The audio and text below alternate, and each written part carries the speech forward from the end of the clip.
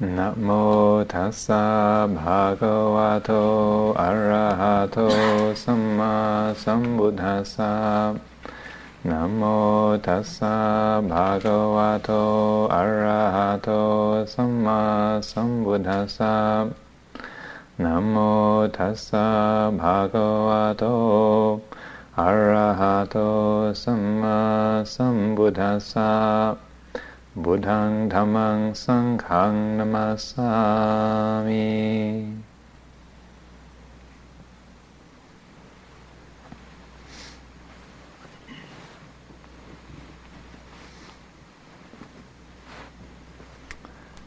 In case you're wondering, the little verse that Anagarika Kim was bravely endeavouring to recite, he only started learning it in the car on the way down yesterday. So,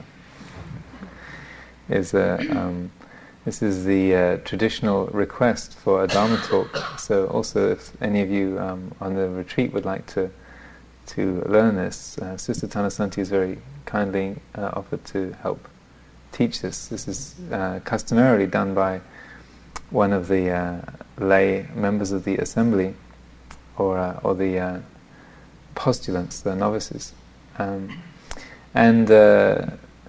This is reflecting the principle that the Dharma teachings are only given on invitation, and it recounts the time just after the Buddha's enlightenment, where even though he'd been sort of in training as a bodhisattva for uncountable eons, and had dedicated himself to total and complete enlightenment for the benefit of all beings, when he finally arrived at the realization of truth, his first thought was, this insight is so abstruse, so hard for people of ordinary faculties to understand. There's no point in me even trying to explain this. For minds which are habituated to sense perceptions and worldly patterns of thinking, just thinking in terms of the conditioned world, they're never going to get it. So there's no point in me even trying. This is just going to be, as he said, this will be wearisome and a bother for me. Thus it was. Doesn't mean that the retreat's over and we're all going home, but see, even the Buddha was put off trying to teach this stuff. So if you think you're having a difficult time, but he thought this thought was this will be wearisome and a bother for me, and thus it was that the mind of the Blessed One was inclined towards inaction. And then up in one of the Brahma realms, the Brahma god Sahampati, who's a kind of guardian of the, or sort of creator god, father god, guardian of the universe in Buddhist cosmology, Brahma Sahampati, who picked up this thought, kind of one as it came reverberating through the cosmos, picked up this thought in the mind of the newly awakened Buddha and thought, oh no, the world will be lost, the world will be utterly lost, because the mind of the enlightened one is inclines towards inaction. So then he beams down from the Brahma world and appears in front of the Buddha and kneels down on one knee and appears as a young youth, a young man, and kneels in front of the Buddha, and then recounts the text of this verse, which is, there are those in the world who have only a little dust in their eyes, and please, for the sake of those few, teach the Dhamma. So then the Buddha used his extra sensory abilities, his psychic powers, and cast his vision around the world and saw that it's true. He's right. That there are some beings that are indeed, confused and lost and caught up in worldly patterns of thinking and perceiving and conditioned attitudes of mind. But there are those that are who have the potential to awaken, who have keen faculties, who are not far from understanding, who are not so confused or caught up by habitual and conditioned worldly ways of thinking and seeing. And so then he responded to the Brahma Sahampati's request and said, "Okay, all right, I'll teach." And so for the next 45 years, he spent his time wandering in northeastern India and endeavoring to communicate the subtle and abstruse insight that he had discovered into reality. And during the course of this retreat, we'll kind of be exploring different ways of looking at this, understanding this, and awakening to this same quality.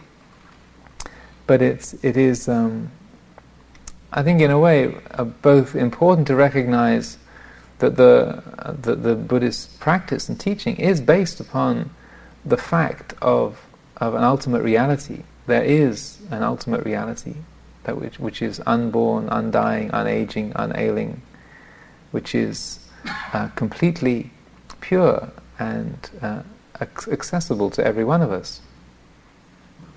And as the Buddha said, if there were not the unborn, the unconditioned, the uncreated, then there would be no transcendence possible, no escape possible from the born, the aging, the ailing, the dying, the compounded, the conditioned. But because there is this, then transcendence, liberation is possible. So it's important to recognize there is this truth, and the Buddha spoke emphatically on this, about this. There is Nibbana and there is the way leading to Nibbana.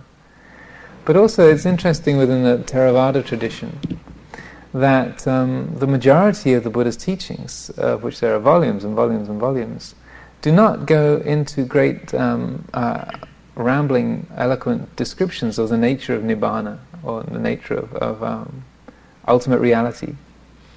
But they're primarily concerned with the way in order to realize that for ourselves. Because the Buddha saw right from the very beginning, you can't describe this. There are it's like trying to drink water out of the word cup. Right? It doesn't work, huh? The sound, cup, represents a certain object. But you can't put water into the word. The word doesn't have enough dimensions or the right qualities to contain the water. So similarly, concepts, language can't contain the reality of truth, of ultimate truth, that what we call the asankata dhamma, the unconditioned reality. But even though it can't be expressed or spoken of, it can be realized.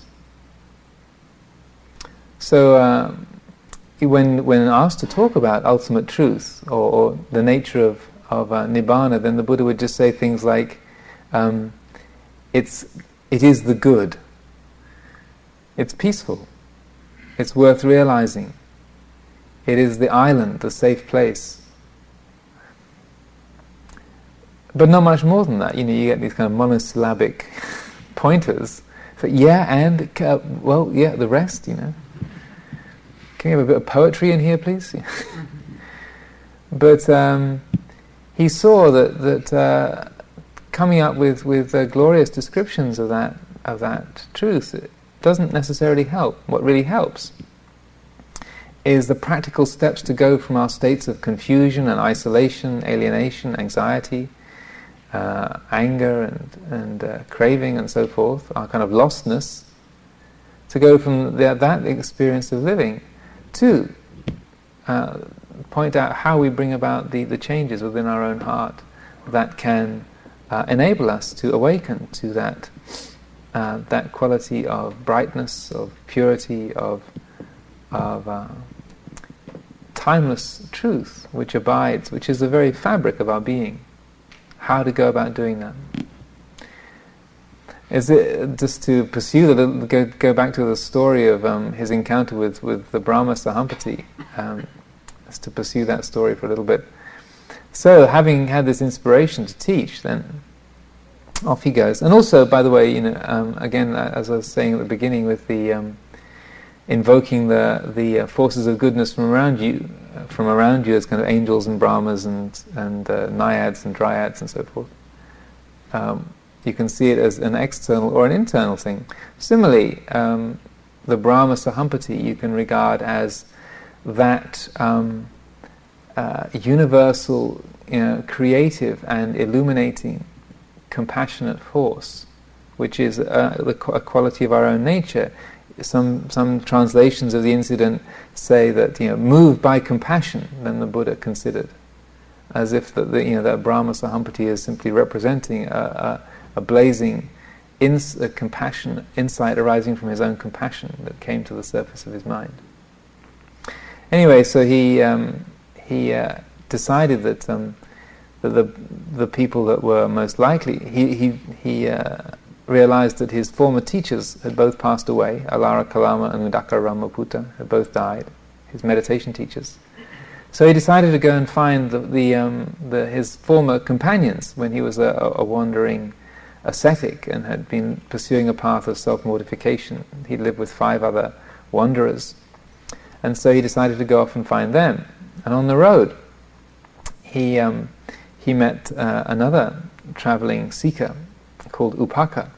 Now, to kind of get a bit of a flavor of this scene, the Buddha was a big man. He was like about 6'6", somewhere around there, and was a warrior noble, so he was probably pretty heftily built.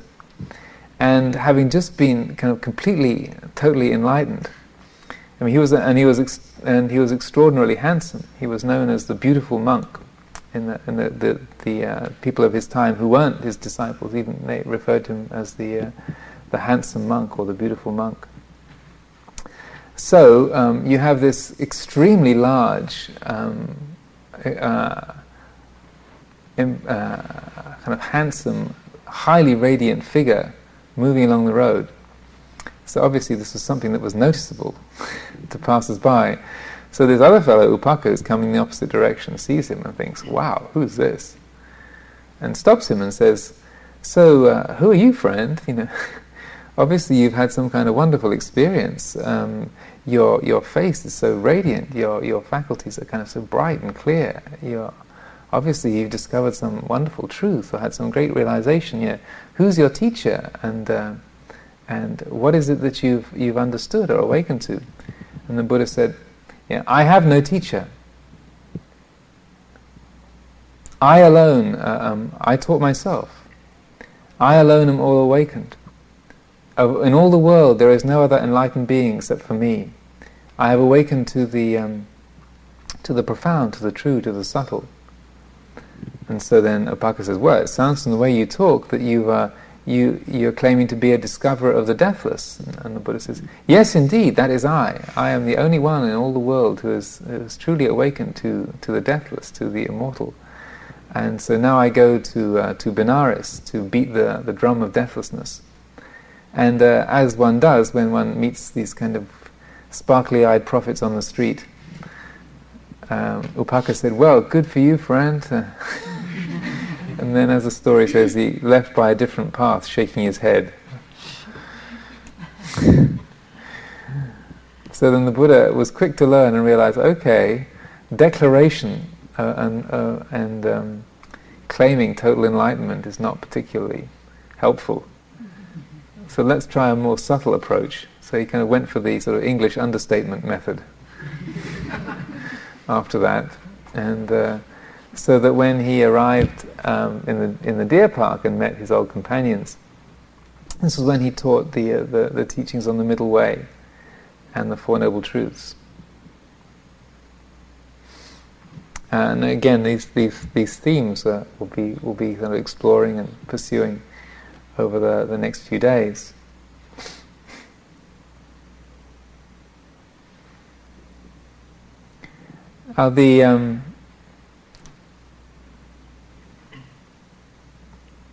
The approach of Buddhist teachings is not a dogmatic approach, and this is something that we stress. The teachings are always given only on invitation, And also the endeavour, the way the Buddha taught, and those of us who followed after and endeavour to impart those teachings, also try to put them forth in a non-dogmatic spirit. So everything that's said during the course of this time together, it should be taken as things offered for consideration. These are not kind of statements to be blindly believed or rejected and judged, but just to listen, to let things enter your heart, to take them in, and then to whatever's useful and good, to take that and use that. Whatever's doesn't accord with what you already understand, then just to leave that aside.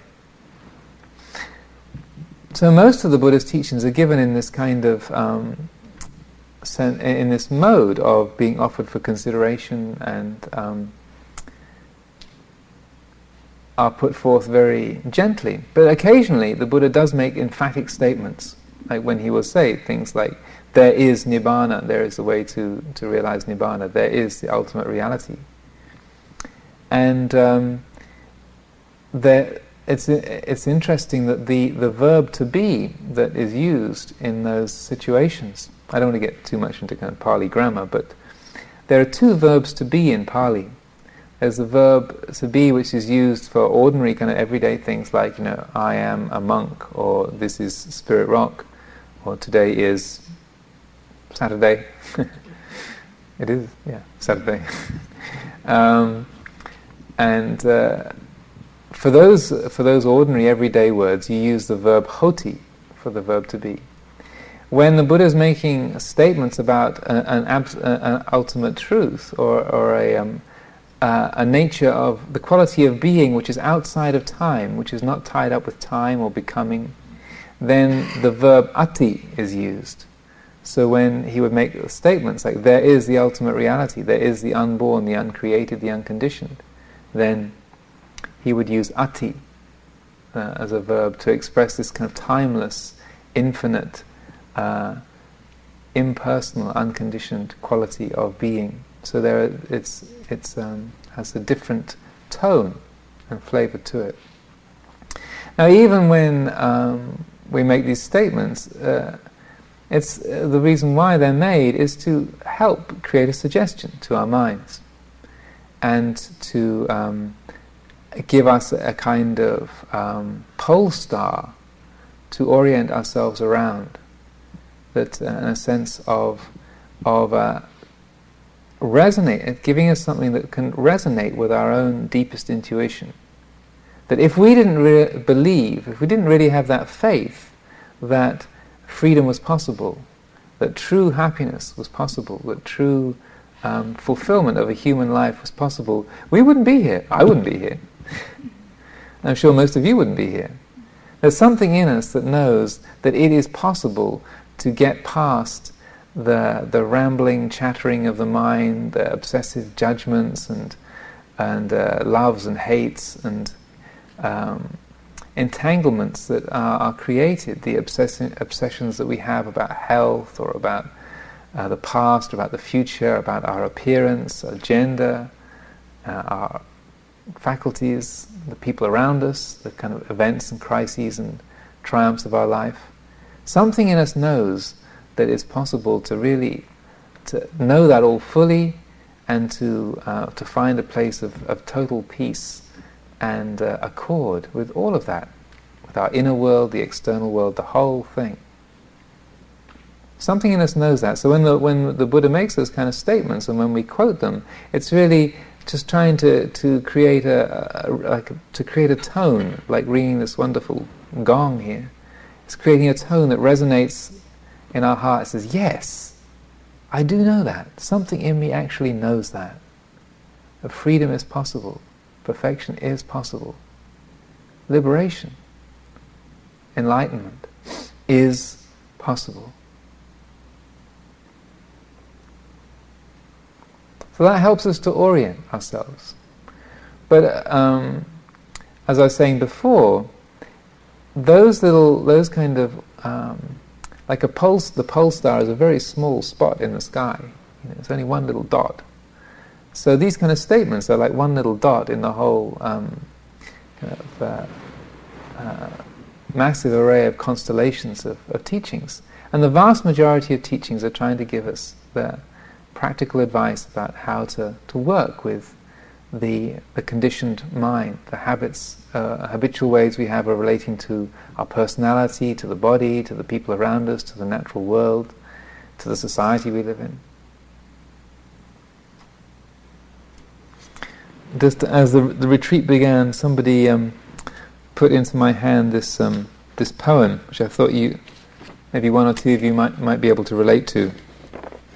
It's called Zazen. It's written by a woman called Virginia Hamilton Adair.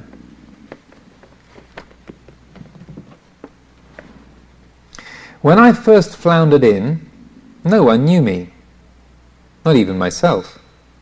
Staggering under a Saratoga trunk crammed with humiliations, bottled like urine samples, nail kegs of anger, carbons of abusive letters, chemistry quizzes with Fs, even the horse I never had, and the 2 casseroles left over from the dimer-dipped supper. No one remarked that I'd brought too much. I was wearing 3 fur hats, donated by opulent cousins, my feet encased in cement, ever since the failure of the patio project, and my mouth full of barbs as an old trout. No one praised my appearance. The trunk fell off my back, disgorging its unusual contents at my stone feet, which also came off. The fur hats tumbled like a moth-eaten avalanche, burying a small monk. No one noticed. My sweat began to dry. I folded myself into one piece. No one.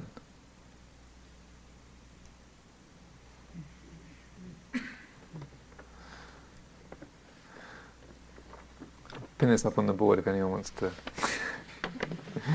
read it again later, but I think we'll all recognize that kind of familiar feeling of coming into a retreat with this vast collection of baggage.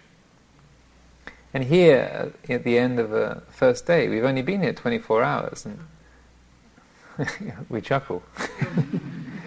Is that all? And even, it's almost, I get bored of hearing myself say the same thing on the first day of every retreat, but it still amazes me, even when I teach retreats a lot, how when you sit down and just and do the sitting and walking meditation for the course of a day, first day of a retreat, it's just amazing how long one day is. The stuff that goes on in a day, it's incredible. And when you compare that to to a normal day, which sort of zips by, how much stuff, the nail kegs of anger and the Saratoga trunk of the extra hats and our feet encased in concrete, all this stuff which is sort of weighing us down and tripping us up, and all the barbs in our mouth like a set of old fish hooks, all the kind of crises that we've had still kind of dangling around and catching our tongue. But I thought it expressed it very beautifully, like, yeah, that's right. And how she counterpoints that the internal feeling of, oh, there's this, and oh, there's that, oh, raging off into some kind of profane fantasy, and then crumbling under the weight of self-criticism and anxiety. And then you open your eyes and like, wow, nobody noticed. No one just saw me have that really revolting thought. No one saw that wave of greed go shivering through my gut. The space swallows everything. Everything. The silence swallows everything. The power of our communal intention, our communal effort, the silence of the whole group, it swallows everything. And even though those feelings and emotional surges seem to be so intense or powerful or real, vivid,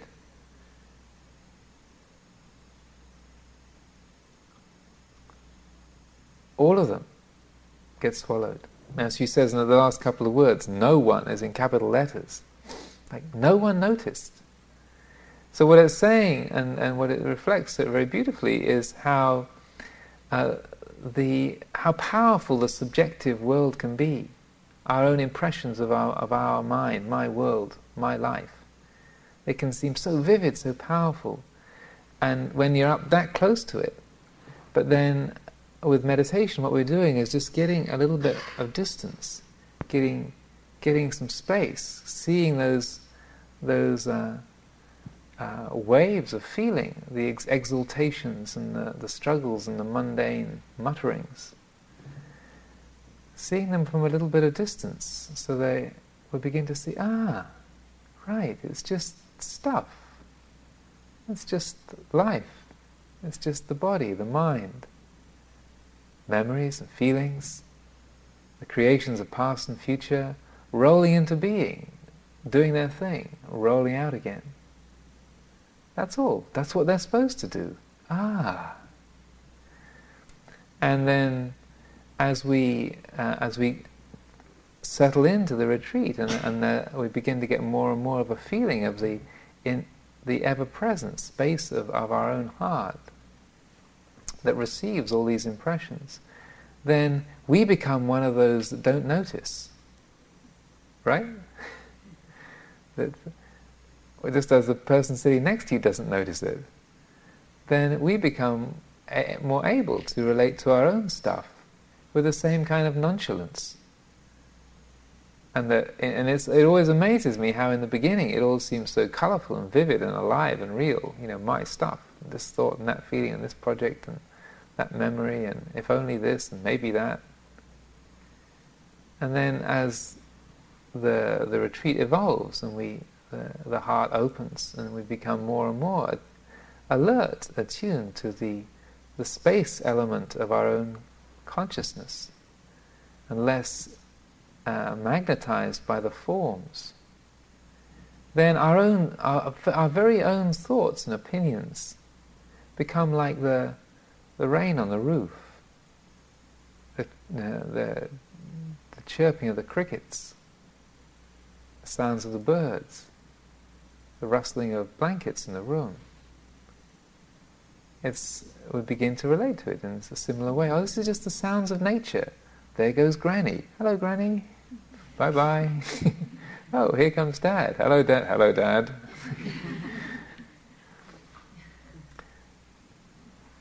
Here they all are. The menagerie. The metropolis comes rolling through. And that as we develop the quality of the meditation, that the basic, the bedrock of loving kindness in terms of the attitude that we use is that very heart of welcoming. We're able to be able to welcome it all, to know it all, to release it all.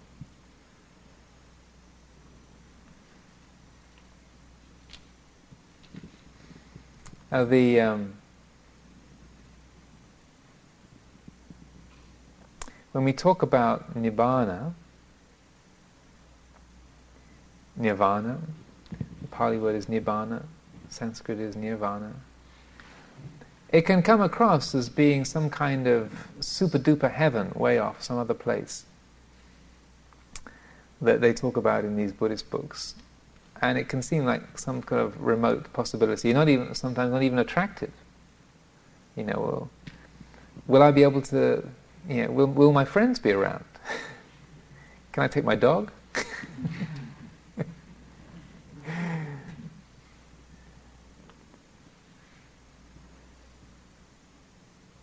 But and again, you have a kind of externalized or kind of cosmological concept of Nibbana in some respects. But most usefully and most accurately, what we are talking about with Nibbana is a description of an experience, which is the experience of realizing the absolute truth of what we are, what life is, what the universe is, what nature is. The wholehearted, the full experience of that is what we call Nibbana.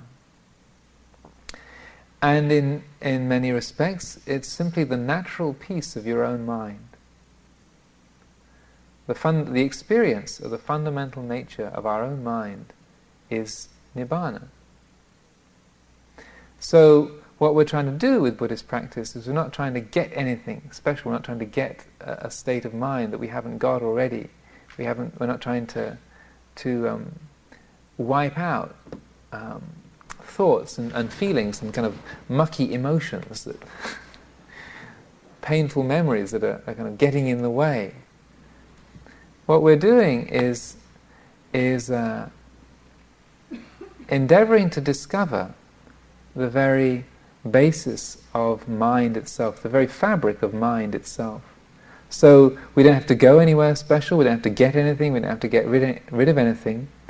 The whole process of meditation is like a relaxed awakening to what is already here, what has always been here. Now I know many of us have heard this dozens of times. I've heard it countless times. But this is the kind of very simple and very direct teaching to really take to heart that this is the basic method, what we're doing, because we can relate to our minds as like being full of this stuff that we don't like and a few things that we do like, and we want to keep hold of the good stuff, the happiness and the peace and the calm, and we want to get rid of the kind of anger and restlessness and impatience and selfishness and greed.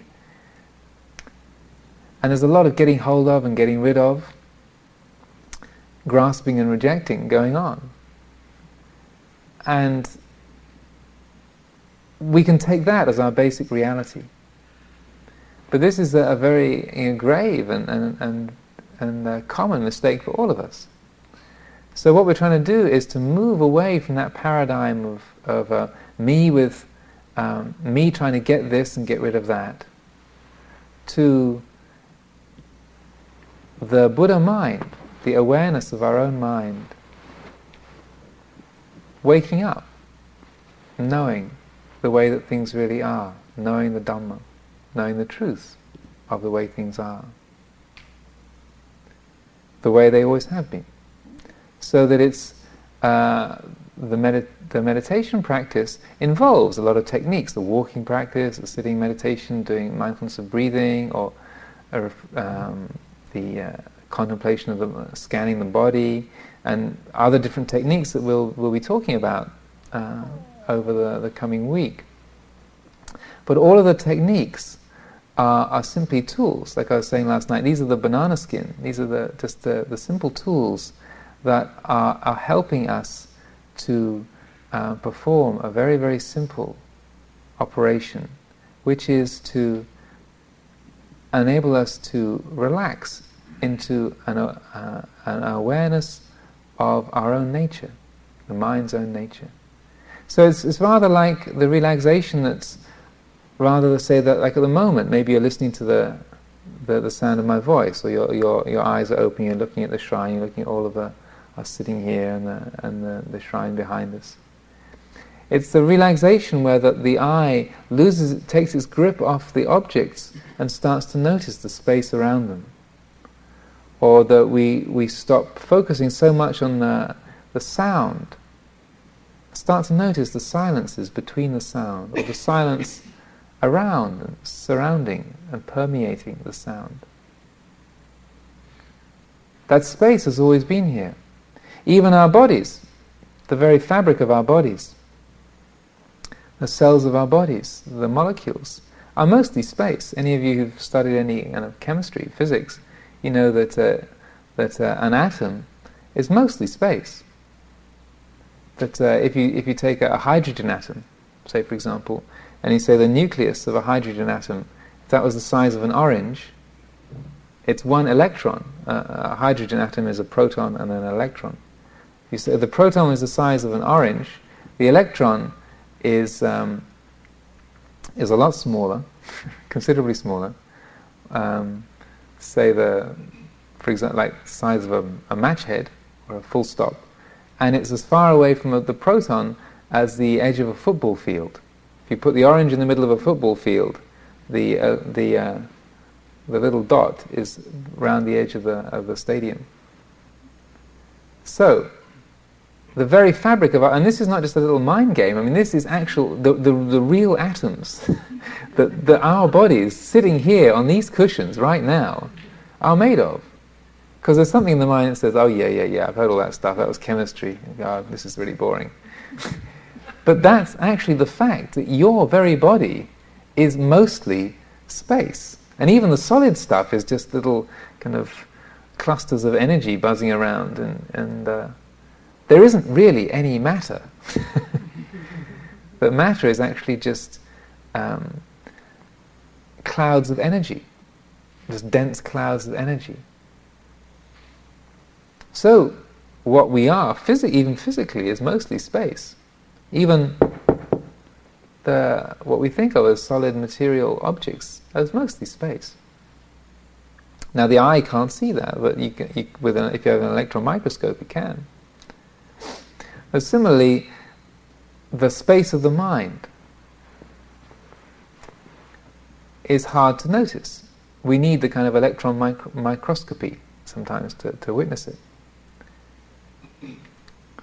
But because the attention is so easily grabbed by our thoughts, by our feelings, by perceptions, by pain, by excitement, by obligation, by duty, by the attractiveness of the next thing.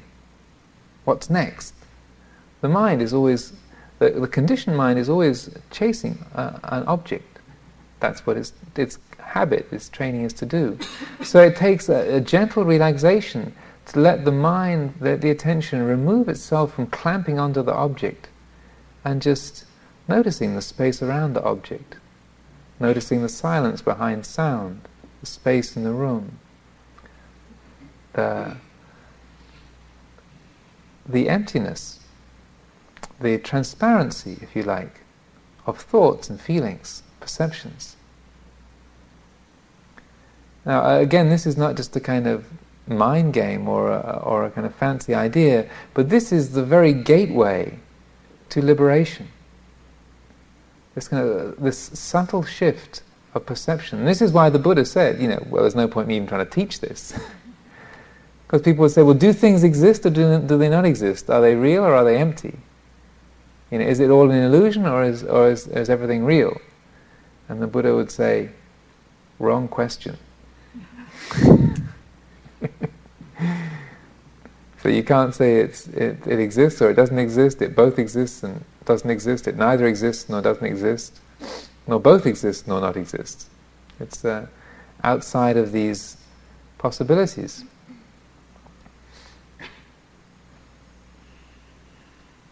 So that it's like a subtle shift of perspective that we need to make.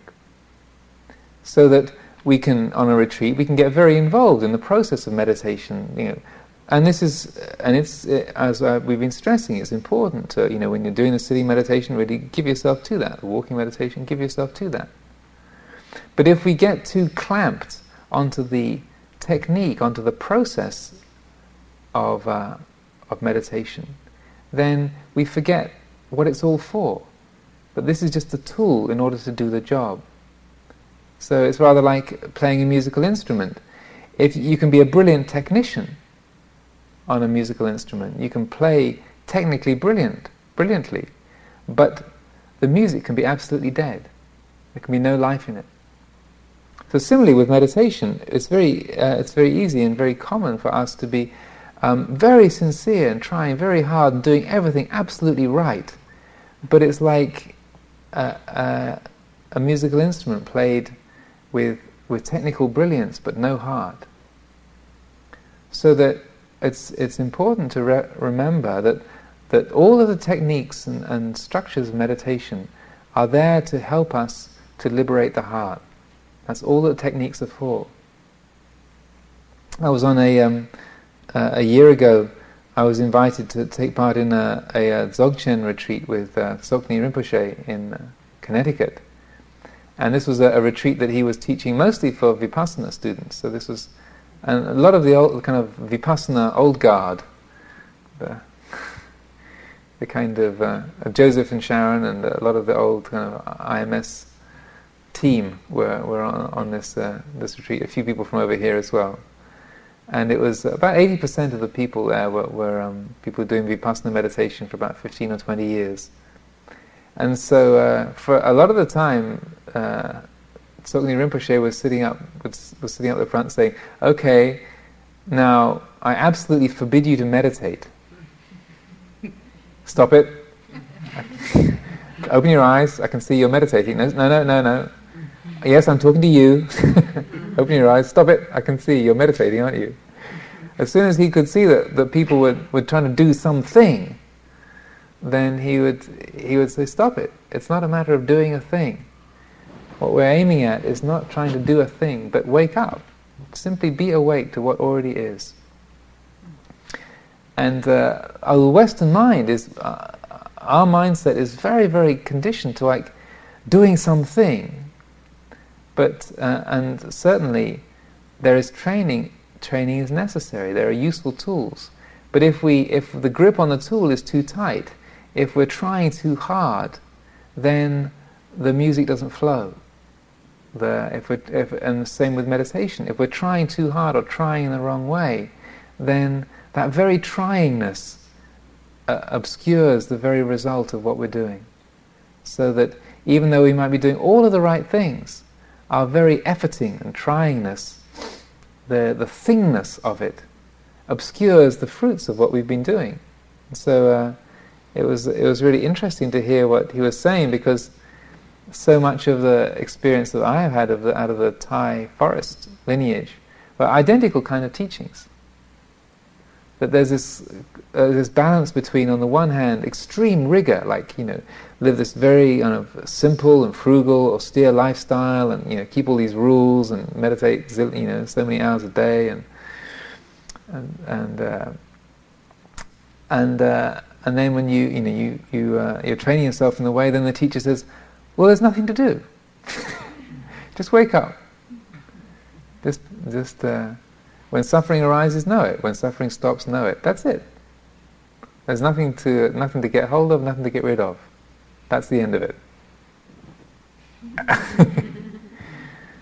So what these teachings depend upon is, if you like, having the technique, having the skills, the abilities, using the aspects of virtue, training the mind in concentration, training the mind to be awake and to be wise, to reflect and consider.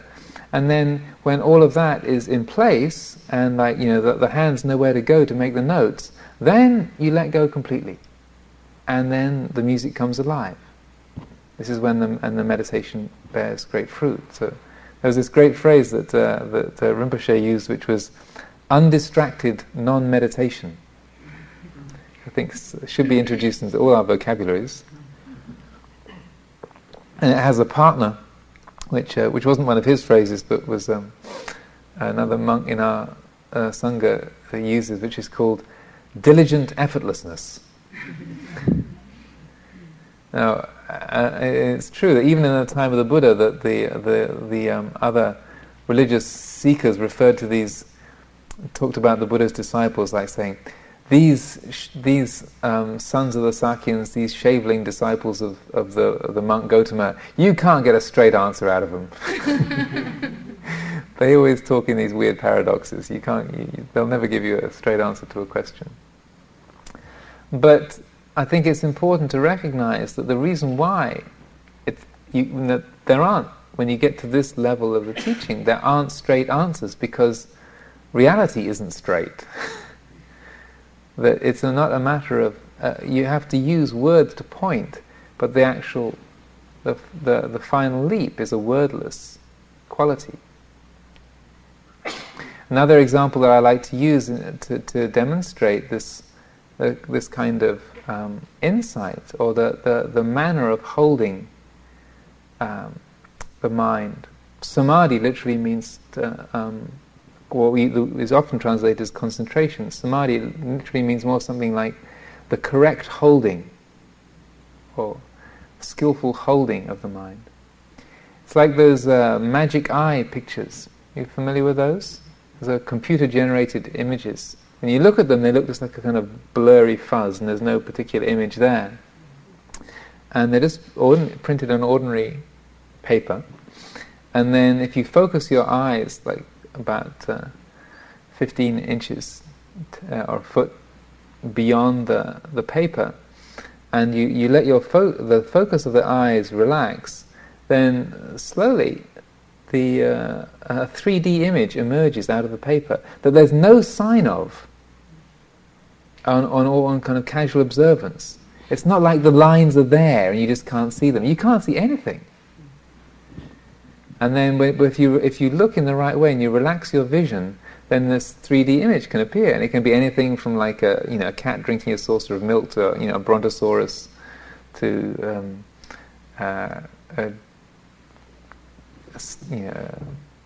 Corvette Stingray. I mean anything. And there's no sign of it in the picture.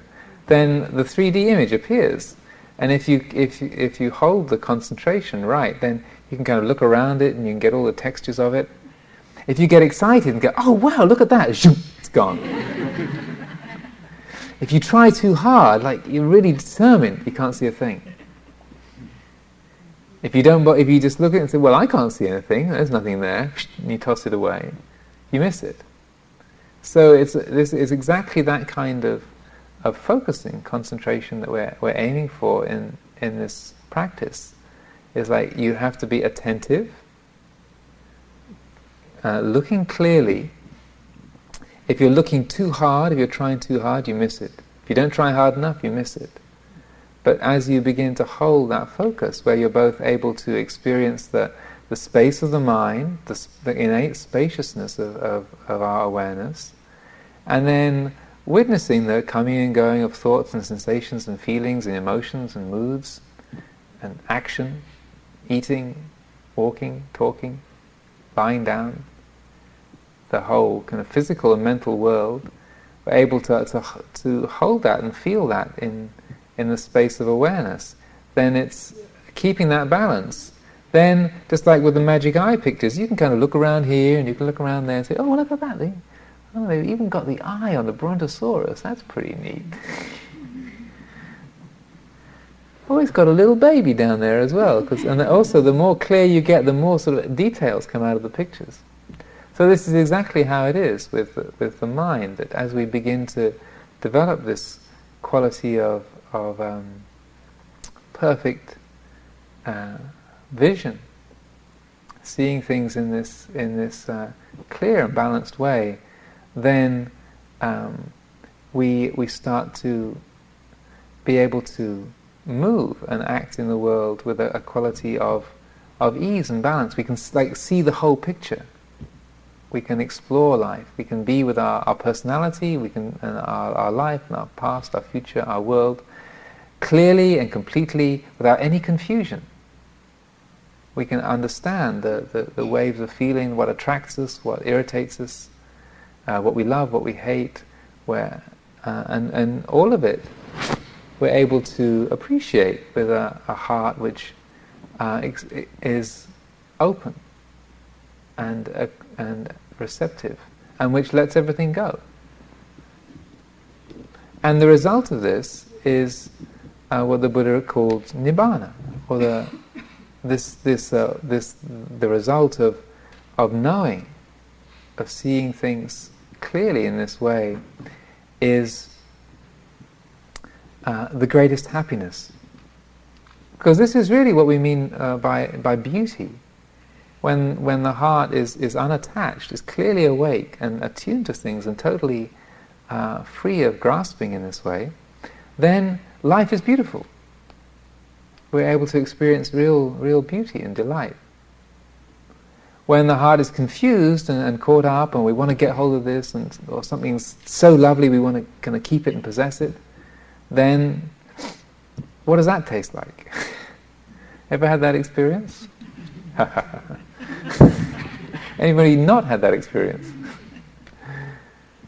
You know, it's so gorgeous, it's so precious, it's so lovely that you kind of completely smother it. Like in this instance, I often think of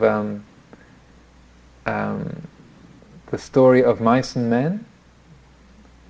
You remember the story where this big guy called, I think it's called Lenny, had this little puppy, and he was kind of had a very simple, childlike mind, and he loved this puppy so much, and he was hugging this puppy so much, really hard, because he loved it. And then he loved it so much that he accidentally smothered it, killed it. And that, I remember when I saw that film years and years ago, that image burnt itself into my mind. And it would often come back to me over the years, like, yeah, that's what we do. When something's especially good, especially exciting, especially wonderful, we clamp onto it. You can't just be with it. Similarly, even the painful experiences that we know, we can be experiencing tremendous grief, tremendous struggle, something that is really unbearable. Say you've got chronic back pain, or someone that you love dearly has died, and someone you've been with for years and years, and it's just no resolution for the pain. It's just painful. It just really hurts, and there's no way out. There's a strange chemistry that happens that, and I've experienced this myself, where the tears are flowing down your face, and yet it's absolutely all right. There's nothing whatsoever wrong with that moment. There's pain there. It's, on one level, it's totally unwanted. Who wants chronic back pain? Who wants to lose people that they love? But yet, the heart is completely at peace at the same time. And this is what the insight, or the quality of being, maybe is a better way of describing it, that we're pointing to, where we're not trying to wipe out feelings or trying to make the mind devoid of thought or emotion, so it's just the kind of dazzling open landscape with no events or perceptions going on. That's not what we mean by nibbana or enlightenment. It's not just kind of blasting everything out like when the lights come on,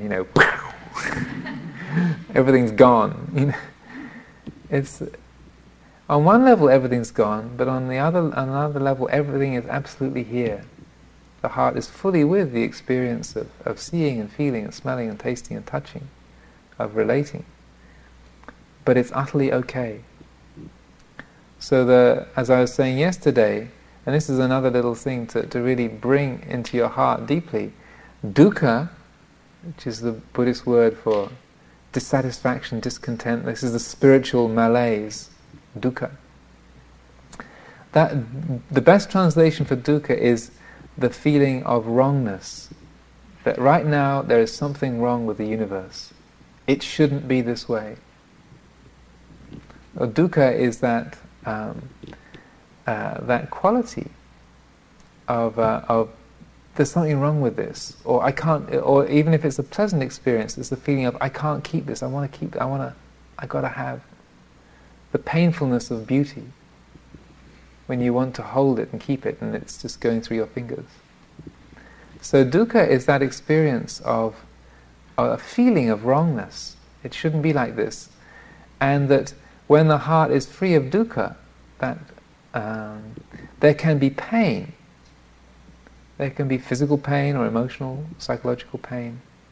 But if there's no element of this should not be, or this is wrong, then it's not a problem. And we're able to be with that experience as it flows through consciousness. It takes shape, the grief is there for a while, it does its thing, it's there for a time, and then eventually it burns itself away. It has to, because everything changes, everything is impermanent. Day becomes night, summer becomes autumn, becomes winter. That's the flow of things. And then in that experience we're able to be with what's arising, to know it completely, and then as it passes, then rather than the mind kind of looking for the next thing to get interested in, as things pass and that they fade, then what by attuning and attending to that spaciousness of mind, then what we're left with is tremendous peacefulness. Not just the peace of being at one with things, but a whole-hearted and full and delicious peace that is most perfect fulfillment.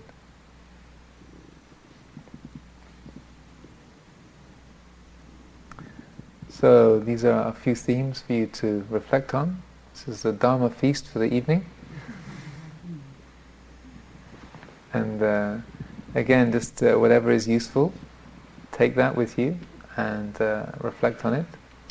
And whatever is doesn't accord with what you understand, or you can't follow it, or it doesn't make sense, then just you don't have to reject it. Just leave it to one side and let it kind of percolate.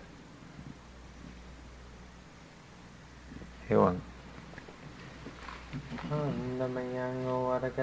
Sadhu karang datama se